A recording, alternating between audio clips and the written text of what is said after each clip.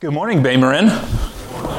My name is Dave Clute. I am a pastor in the East Bay, a church called Open Door in Walnut Creek. I get to work with Jane. Jane's awesome, yeah? We love Jane, and we in the East Bay love Jane. Jane's a gift. Grateful to be here with you this morning. What a morning. I've never preached in the middle of a business meeting, but it's an honor. It's a gift. This is a big deal. This is a big moment for your community. Transition is this weird thing that happens in organizations. It happens in life. It happens in families through life stage transition, all these things. It's a big deal. Transitions are hard. Transitions are difficult. Transitions are scary. And transitions are also the place where humans grow the most. It's the place where we're stretched beyond the place we thought we could be stretched. It's the place where we sometimes ache in places we didn't even know existed. And yet we grow, and we're formed, and we're shaped. And as churches transition, it's this awesome opportunity to be formed and shaped for what God is doing in your midst and what God is calling you into to move forward and walk into in the future. So you have a team of people, a group of people who have your back and are praying for you. Jane and I in the East Bay, we're friends with Justin McRoberts, who's going to be with you a bunch next month. I'm friends with Mark Scandrette, who's going to be with you sometime this summer as well. And you have people throughout this Bay Area who are praying for you, who are cheering you on, who are rooting for you. I think about the New Testament churches, and they're like exchanging letters and like encouraging each other through letters and passing stuff back and forth and notes and words of wisdom and encouragement. And somehow, somewhere along the way, I think with the invention of the car, churches stopped doing that, probably way before that. But at some point, churches stopped passing on letters. So consider my presence here, consider Jane's presence here, like a letter of encouragement, that we're not just here to like do something for you or to lead you in songs or to like invite you into the scriptures, but we are here saying what you're doing matters. The way that God is at work in this community is unique, and you've been called into something beautiful now and in the season ahead. And we're with you. We trust that God is with you and at work amongst you. So, thumbs up, high fives. You're not alone. We're trusting that God is doing great things in the midst of this. So again, my name is Dave.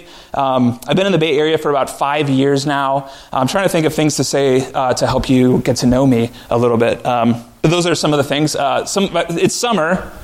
Yeah, Dave, been in the Bay Area 5 years. That's not a lot. You don't know much about me. It's summer. At Open Door, we say that in summer, Open Door goes liquid, which means it's really hard to pin anyone down. It's really hard to get anyone to show up at a certain time. We're going to do more business meetings. Write that down, Jen. We're going to do a lot of business meetings. But summer's this beautiful opportunity in the Bay Area to enjoy this unbelievable space that we live in. So one of my favorite things to do on my own or with my family is to go to Yosemite. So last week I was in Yosemite. This next week I'm going to Yosemite. And then in August I'm going to Yosemite for 2 whole weeks. We go to Tuolumne Meadows, where there is no cell reception because a winter storm knocked out the tower 3 winters ago, and nobody's bothered to put it up, and everybody's happy about it. So summer in the Bay Area, what a gift, what a joy, but also a joy to be here with you this morning. So at Open Door, all summer long, we are moving through what we're calling a pirate journey. And we're talking about pirates at Open Door, partially because pirates are cool and fun and kind of hip right now. People like dressing up as pirates. There's pirate-themed birthday parties that kids go to, which is kind of a weird thing because pirates, like, kind of the bad guys, right? But anyways, we're talking about pirates at Open Door. This idea that we've been invited into something different. We've been invited to step out of the normal way of living life in society and to follow Jesus. And that Jesus leads us into some unexpected, surprising places of difficulty, places where we're we find ourselves clashing with people around us, with the world around us, not for any reason other than the good work that God is doing in our midst. So, we're talking about pirates, and we're talking a lot about resurrection. And when Jesus rose from the dead, everything changed. And that's really good news for our world, because our imagination for what life looks like is really small, generally. And resurrection helps us fill up our lungs and expand our imagination for what life in the world and for what life with God can look like. Sometimes it feels like humans, we get stuck in the story that our life begins and our life ends, in that we just move in this very small linear pattern that starts here and moves this way, and our whole imagination for life is shaped by a little box, kind of a little rectangle. It starts here, it ends here, and that is what life looks like. There's no imagination for what life looks like outside of this. It's restricted to this little box. But Jesus throws this beautiful wrench into this simple, linear, finite equation of life as we know it. From the very beginning of Jesus' ministry, Jesus spoke about life in a more complicated and nuanced and beautiful way. He talked about the abundance of life in God's kingdom, that life to the full or life eternal was available to everyone and anyone and anywhere. And your ability to experience the closeness and goodness of God wasn't determined by what your job was, or who your parents were, or where you were born, or how much money you make. The abundant eternal life that Jesus spoke about was available to you, to me, to us. And that this wasn't just some far-off promise that life would be available to you someday, one day out there after all of this stuff passes, but that life in God's kingdom was available now. Jesus said that life with God, or the kingdom of God, is in your midst. In this very moment, it's in our very presence. And when Jesus was saying these things, most people heard this as very good news. But some of the people, and primarily if we look back, it was the people who were wrapped up in power and money and politics, some people were threatened by this very good news. And these are the people that had Jesus killed. But we know the story. Jesus was killed, but then Jesus walked out of the tomb that he was buried in. So Jesus, during his life, invited people into a life that was stronger than death. And then he was killed, but then he started breathing again. And all of a sudden, our imagination for life expands. Life is no longer limited by death. But a resurrection introduces this possibility of a life that's bigger, more beautiful, stronger than death. Resurrection complicates things. It complicates our understanding of life, but it does so in beautiful ways. The world is messier and more wondrous as we move from this simple dichotomy between life and death into the potential and the vibrancy and the nuance that resurrection throws into the mix. So I'm going to read this last part of the Gospel of Mark today, and I'm going to read it twice. And as I read it, I have two questions that I want to invite you to think about. And the two questions are, what do you notice? And what do you wonder? So I'm going to read from Mark chapter 16, verses 1 through 8. What do you notice? What do you wonder? When the Sabbath was over, Mary Magdalene, Mary the mother of James, and Salome brought spices so that they might go to anoint Jesus' body. Very early on, the first day of the week, just after sunrise, they were on their way to the tomb, and they asked each other, "Who will roll the stone away from the entrance of the tomb?" But when they looked up, they saw that the stone, which was very large, had been rolled away. As they entered the tomb, they saw a young man dressed in a white robe sitting on the right side, and they were alarmed. "Don't be alarmed," he said. "You're looking for Jesus the Nazarene who was crucified. He has risen. He is not here. See the place where they laid him. But go, tell his disciples and Peter, he is going ahead of you into Galilee. There you will see him just as he told you." Trembling and bewildered, the women went out and fled from the tomb. They said nothing to anyone because they were afraid.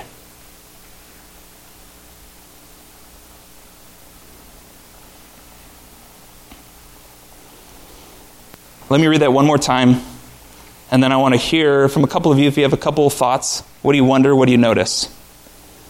When the Sabbath was over, Mary Magdalene, Mary the mother of James, and Salome brought spices so that they might go to anoint Jesus' body.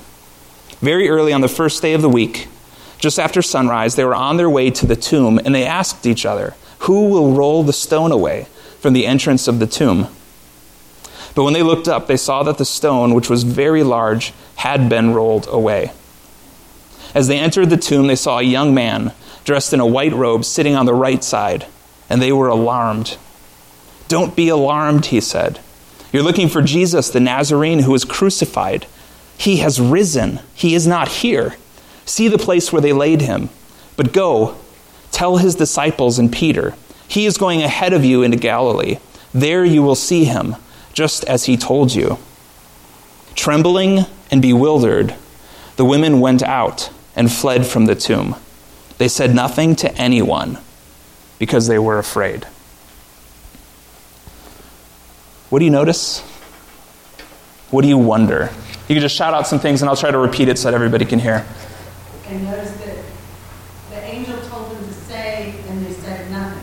And Yeah. they've been talking about people to whom Jesus said, don't say anything, and they did. Yeah. So there's sort of these. It's like, what are you supposed to do? You tell me not to say something, and now you're telling me to say something. And it's interesting. It's like the work of resurrection has been done. Now go and share this news.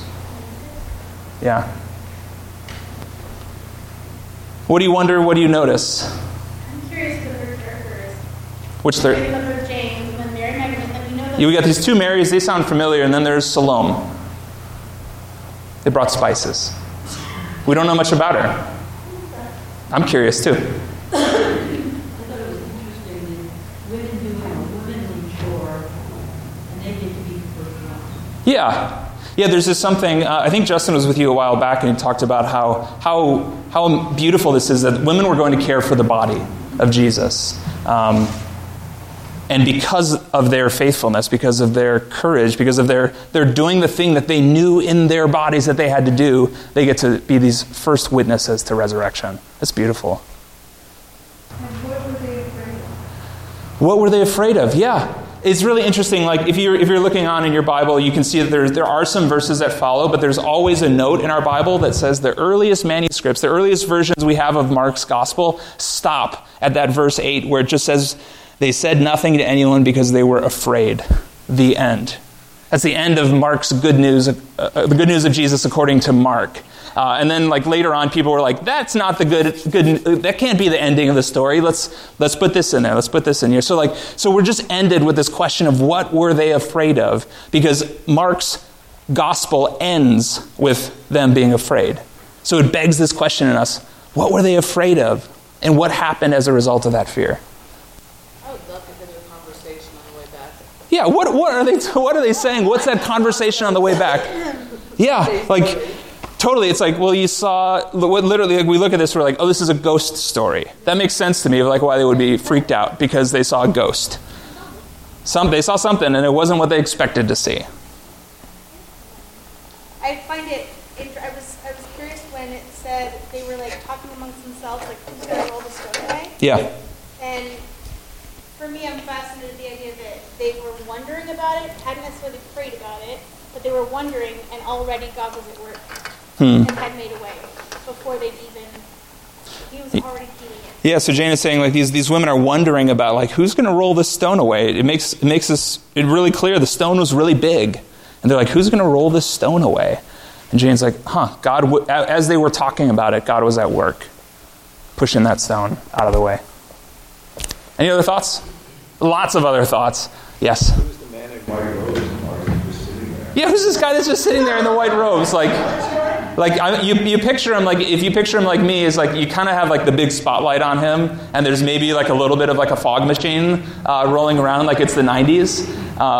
But like, who is this guy? Is it just a guy? Is it like a messenger angel type character? Is it someone we're supposed to know? Like earlier on, like in the Transfiguration, they're like, oh, that's Elijah, that's Moses. They like know who these people are. This is just a guy wearing some kind of white cloak or robe or something, just kind of sitting there. And he's got a word for them. Who is that guy? I don't know. It's one of those. He's a ghost. I like that they were not alone. They were together. Yes, there's something about the act of going together. I think that allows them to go into the unknown. That allows them to, and part of how they saw their work caring for Jesus and following Jesus was that it wasn't something they just did on their own. It's something they do together. Well, I had another thought about their heading out there, not having any idea how the stone was going to get rolled. Like, that seems like maybe not very good planning. Yeah, we got some planners in the room. And you're like, well, you kind of set out to do this task, and you didn't really bring the supplies. Like it says they set out with spices. And then they're like, how are you going to roll this stone away? And the way that, in chapter 15, it says that the guy who owned the tomb, he rolled the stone into place. So you're like, okay, if one guy can roll the stone, maybe one woman can roll it away. But like the way that they did stone rolling in front of tombs was that the stone would be up on a hill, and the entrance to the tomb was down below. And you just like push the stone down, and it would roll down a hill, seal up the tomb, and it's like nobody's pushing that stone out of the way. So it's not like a simple task where like you just like kind of like scatter a few spices and the stone's just going to disappear. So like there's some planning that was not totally done, but they went forward anyways, right? Yeah. Yeah, like we hear in other gospel accounts about the guards in front of the tomb. They're not there in this one. Where are they? I don't know. I'm not sure. The spices, they escaped with the spices, something. When the stone rolled away, it rolled the guards right away too. I'm not sure. The two things that rise up for me from this passage are hope and courage. And we've kind of touched on some of this, but like the hope of these women in the face of skepticism or cynicism or doubt or an insurmountable obstacle, like a giant stone in front of a tomb and you being equipped with spices. Hope in the face of cynicism or skepticism or doubt, and courage in the face of fear and the unknown. And these women embody hope, and these women embody courage. So these three women, these three disciples, are walking ahead into the unknown, and they trust. They know deep down that there's a calling, a purpose, a vocation for them ahead. They're going to anoint the body of Jesus. But they also know that there's something that stands in their way. There's this insurmountable obstacle that stands in their way. And according to the story that Mark tells, they literally don't know how they're going to do the thing that they set out to do. But they set out anyway. And that's either amazing for some of us, or it's frustrating for those of us who are like, why didn't you plan better? Why didn't you bring like a big crowbar or like a pry tool or something? Or like, have you invented the lever yet? Like what are you doing? So it's either amazing or it's frustrating that they set out knowing there's an insurmountable task in front of them, but they set out anyways. It's real easy. We could sit around and brainstorm for an hour and come up with 1,000 different insurmountable obstacles that we face in the world. Politically, socially, psychologically, spiritually. There's a lot coming at us that can lead us into cynicism or skepticism or despair. Like, can we really handle 16 more months of political debates? What do we do with this immigration crisis? It feels like unsolvable and too big for any of us to hold. Like, what can we do with it? Like, how can we raise teenagers in this world that I hardly understand? Or how can I be a teenager in this world that my parents clearly don't understand? Like, we live in this time, we live in this place where it feels like there's more questions than answers. There's more information being like hurtled at us than we know what to do with. There's more that we're expected to know that we actually have the capacity to hold on to and to carry. And one of the things that I think we end up doing when we're like thrown like all these insurmountable obstacles at us is that we end up literally or figuratively kind of like sitting on the couch and like throwing critiques out at the world. And there's this sad reality in the world that Christians are primarily known as negative people. That Christians, the people who follow Jesus, who orient their lives around Jesus, the one who wouldn't stop talking about life and rescue and good news, Christians are known primarily for what they're against instead of what they're for. You've heard this, right? Like this is like a common thing that people feel and experience. Christians are primarily known as being people against something rather than people for something. And I think there's a connection between this world of cynicism and skepticism that we live in. But in this story, in this gospel account of these disciples, there's this invitation to be for something, not just against stuff. The invitation of these three women, how they woke up, how they moved out toward the tomb, knowing what stood in their way, but going anyway. Insurmountable obstacle lies ahead. They've identified it. They know what the problem is. They don't know how they're going to fix it, but they go forward in hope. They go forward in trust. They trusted that God was stronger than even the biggest boulder. They trusted that Jesus was worth their attention, even when it seemed foolish. They trusted that life was stronger than death. And their life with Jesus stirred hope in them, and that hope moved them into action. I want to follow these women as they follow Jesus. I want to be a person of radical hope. I want to be someone who holds on to something even in the face of questions and doubts and obstacles, no matter how insurmountable they seem. I want to move forward. I want to go somewhere. And I think these women show us the way to do it. You wake up and you go and do it. You do it together. You do it in the trust and hope that God is already at work. You move forward. You go somewhere. But these women weren't just people of hope, but also people of courage in the face of fear. Fear is a tricky thing, and it's a complicated thing. What are we afraid of? Like, I could ask, what are you afraid of? And we could get like real psychological real quick and get to know each other. That's a great way to get to know each other. Tell me your deepest fears. Speaking generally broadly, what are humans in our world afraid of? Failure, death, pain, humiliation, change, public speaking, the unknown. There's like 1,000 things that like, and we went like thematic real fast. That's like, we could have just talked about spiders, and we could have had a conversation about spiders.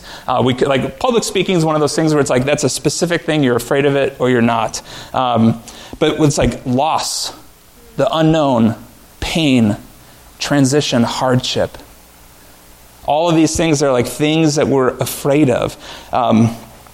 This story in Mark's gospel is a bit complicated because it leaves us sitting in this space of fear and wondering what comes next. These women of hope in the face of insurmountable obstacle are also women who experience fear, which is to say these are humans. Like, fear is a human thing. And even if you had the courage to wake up and go and do the thing that seems impossible to do, fear can cycle back into the story real quick. And it does it in these women's story. So the story ends, and these women are sitting in the space of fear, and we as readers are wondering what comes next. Luckily for us, we have the benefit of history as we read this text, because we know that these disciples, these women, didn't stay put in their fear, right? We know that courage rose up inside of them, and that they went and that they told the other disciples, and that's why we even have a story to read, because they went and did the thing that they were afraid of doing. But the story makes a big point for us to see that, like, but they were afraid. It's a real thing. Humans face fear. Fear is something that emanates, I think, from two different spaces, it seems. Fear emanates from within us. We have these fears that we mentioned. They're fears that are our fears. And when we think about what life holds for us, like, fear rises up within us. Fear is also something that can be stirred up around us. And the best analogy that I can think of, or the best metaphor or image for this, is that in the neighborhood where I live, about 6 houses down from me, there's a woman who lives in a house, and on the property that the house is on, there's about 40 to 50 cats who also live on this property. And some of the neighbors really don't like this woman because of these 40 or 50 cats. And I've talked to her, and she's like, what they don't understand is that when I moved in, there were 80 to 90 cats. And now, like, I'm like doing really good work. I've halved the population of feral cats in our neighborhood. We only have 40 or 50 now. We used to have 80 or 90. But these cats, like, they own the neighborhood, and I am just temporarily there from their perspective. So these cats, like, they don't stay on this one property. They own the neighborhood. Like, all 166 houses in our neighborhood are these cats' domain. So all the time, it's like every day I'm waking up and there's like cat poop everywhere. There's cats that are like just doing whatever cats want to do at all hours of the day. They're knocking stuff over in our yard. They're big cats and they're small cats and they're scary cats or whatever. But like, I have realized that I have a great capacity to terrify these cats. And that fear may be the best weapon that I can leverage against these cats. Because unlike this woman, I don't have the patience to like slowly trap, fix, and release feral cats. I don't have the patience for that. So all I want to do is keep the cats off my property. So like when there is like 15 cats in my backyard at night and I hear them doing cat things in my backyard, I'm like, let's make noise. Let's like open windows and close them real quick. Let's slam a door. Let's like stomp a bunch. And like I can incite fear that moves this small population of cats off of my property. All they do is jump the fence into our neighbor's property, so my neighbors don't like me. But at least the cats aren't permanently taking up residence in my backyard. So fear is something that can be stirred up around us and motivate action. Does that make sense? We have these fears that well up within us, and we have these fears that are utilized to move things around us, like I move the neighborhood cats. I generally like cats. I'm very kind to them. I would never hurt a cat. I don't always want them in my backyard. We can have a conversation about cats afterward, if need be. This fear that rises up from within us, it can trap us. It can feel like we're just frozen, like we're stuck. It can trap us in the status quo. Fear swirling around us can be incited. It can be weaponized to perpetuate injustice and to keep broken systems broken. Or not broken for the people in charge, but broken for everybody else. And we can see this happening in small ways and big ways in our own lives, in our neighborhoods, and certainly right now on like the immigration crisis on our southern border. Like fear is being utilized in a certain way to produce a certain result. So what do we do with all this fear? How do we move forward? Over and over again in the scriptures, humans are confronted by the sacred and holy command to not be afraid.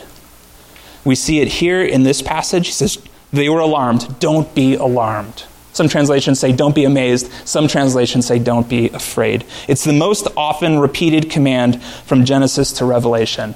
Do not be afraid.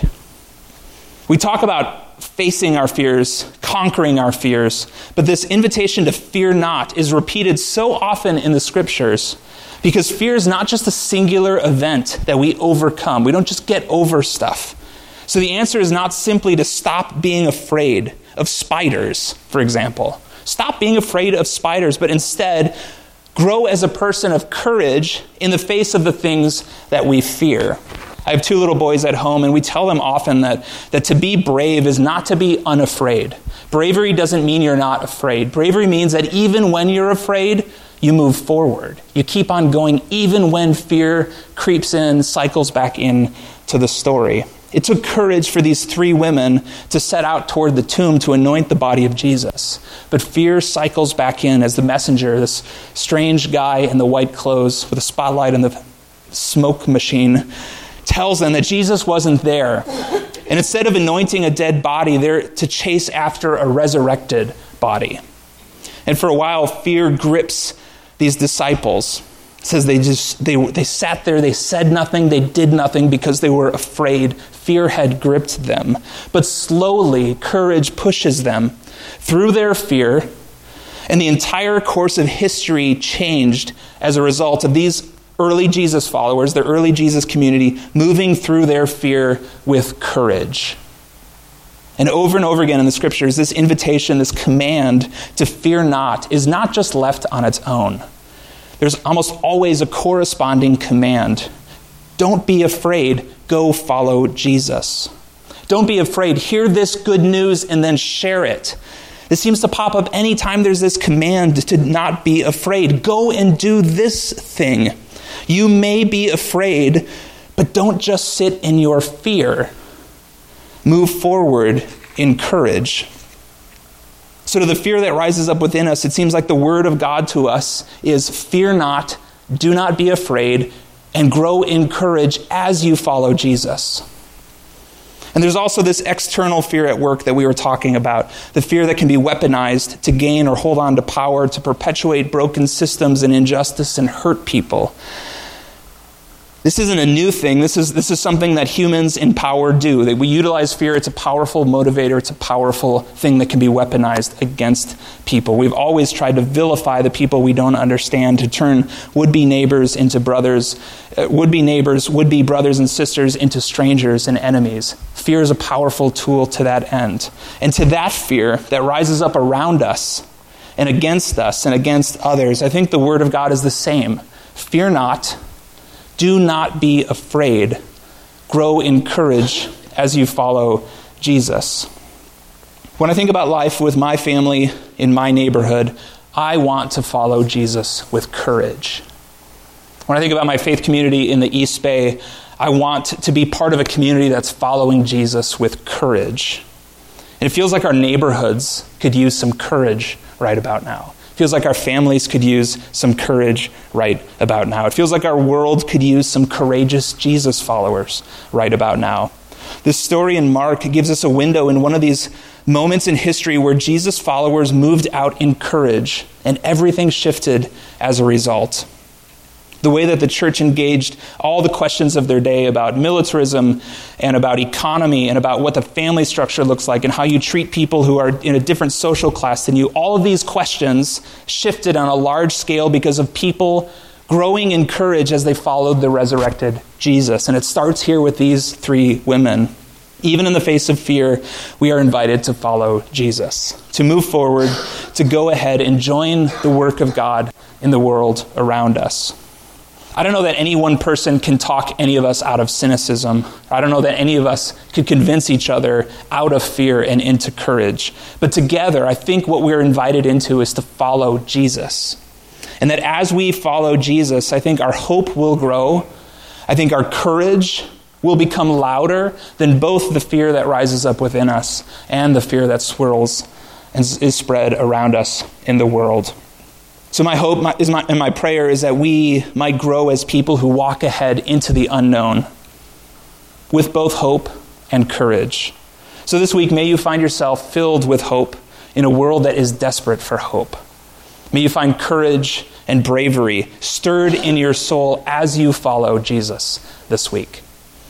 Let's pray, and then we're going to find ourselves at the table and sing in response to God. Jesus, you've gone before us. The story from Mark says that you went ahead of these women into Galilee and you invite us to follow. You leave the place of comfort and head off into the unknown, and then you turn back and invite us to follow you. We don't know what the future holds. We don't know what this week holds.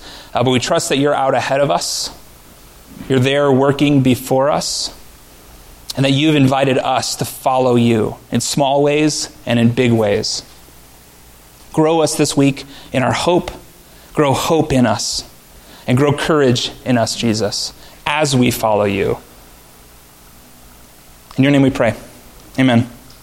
We're going to sing and also find our way to the table for Eucharist, which just means to give thanks. It's this chance to remember the work that Jesus did on our behalf, that it's for us, it's for you, it's for your neighborhood. Because of what Jesus did, life abundant is available to you. So as you take a piece of bread and dip it in the cup, remember the work of Jesus. Remember that it was effective, that it worked, and that it's for you this week. Bay Marin, this week as you go in celebration, good news, anticipation of the season ahead of you. May we not be a people who wait for courage to rise up in us before we set out, but may we be a people who trust that as we follow Jesus, we will find courage, we will grow in courage, and the same with hope. As we follow Jesus, we will find ourselves as people of hope and courage. Follow these women as they follow Jesus with courage and hope. Go this week in hope, courage, grace, and peace. Amen?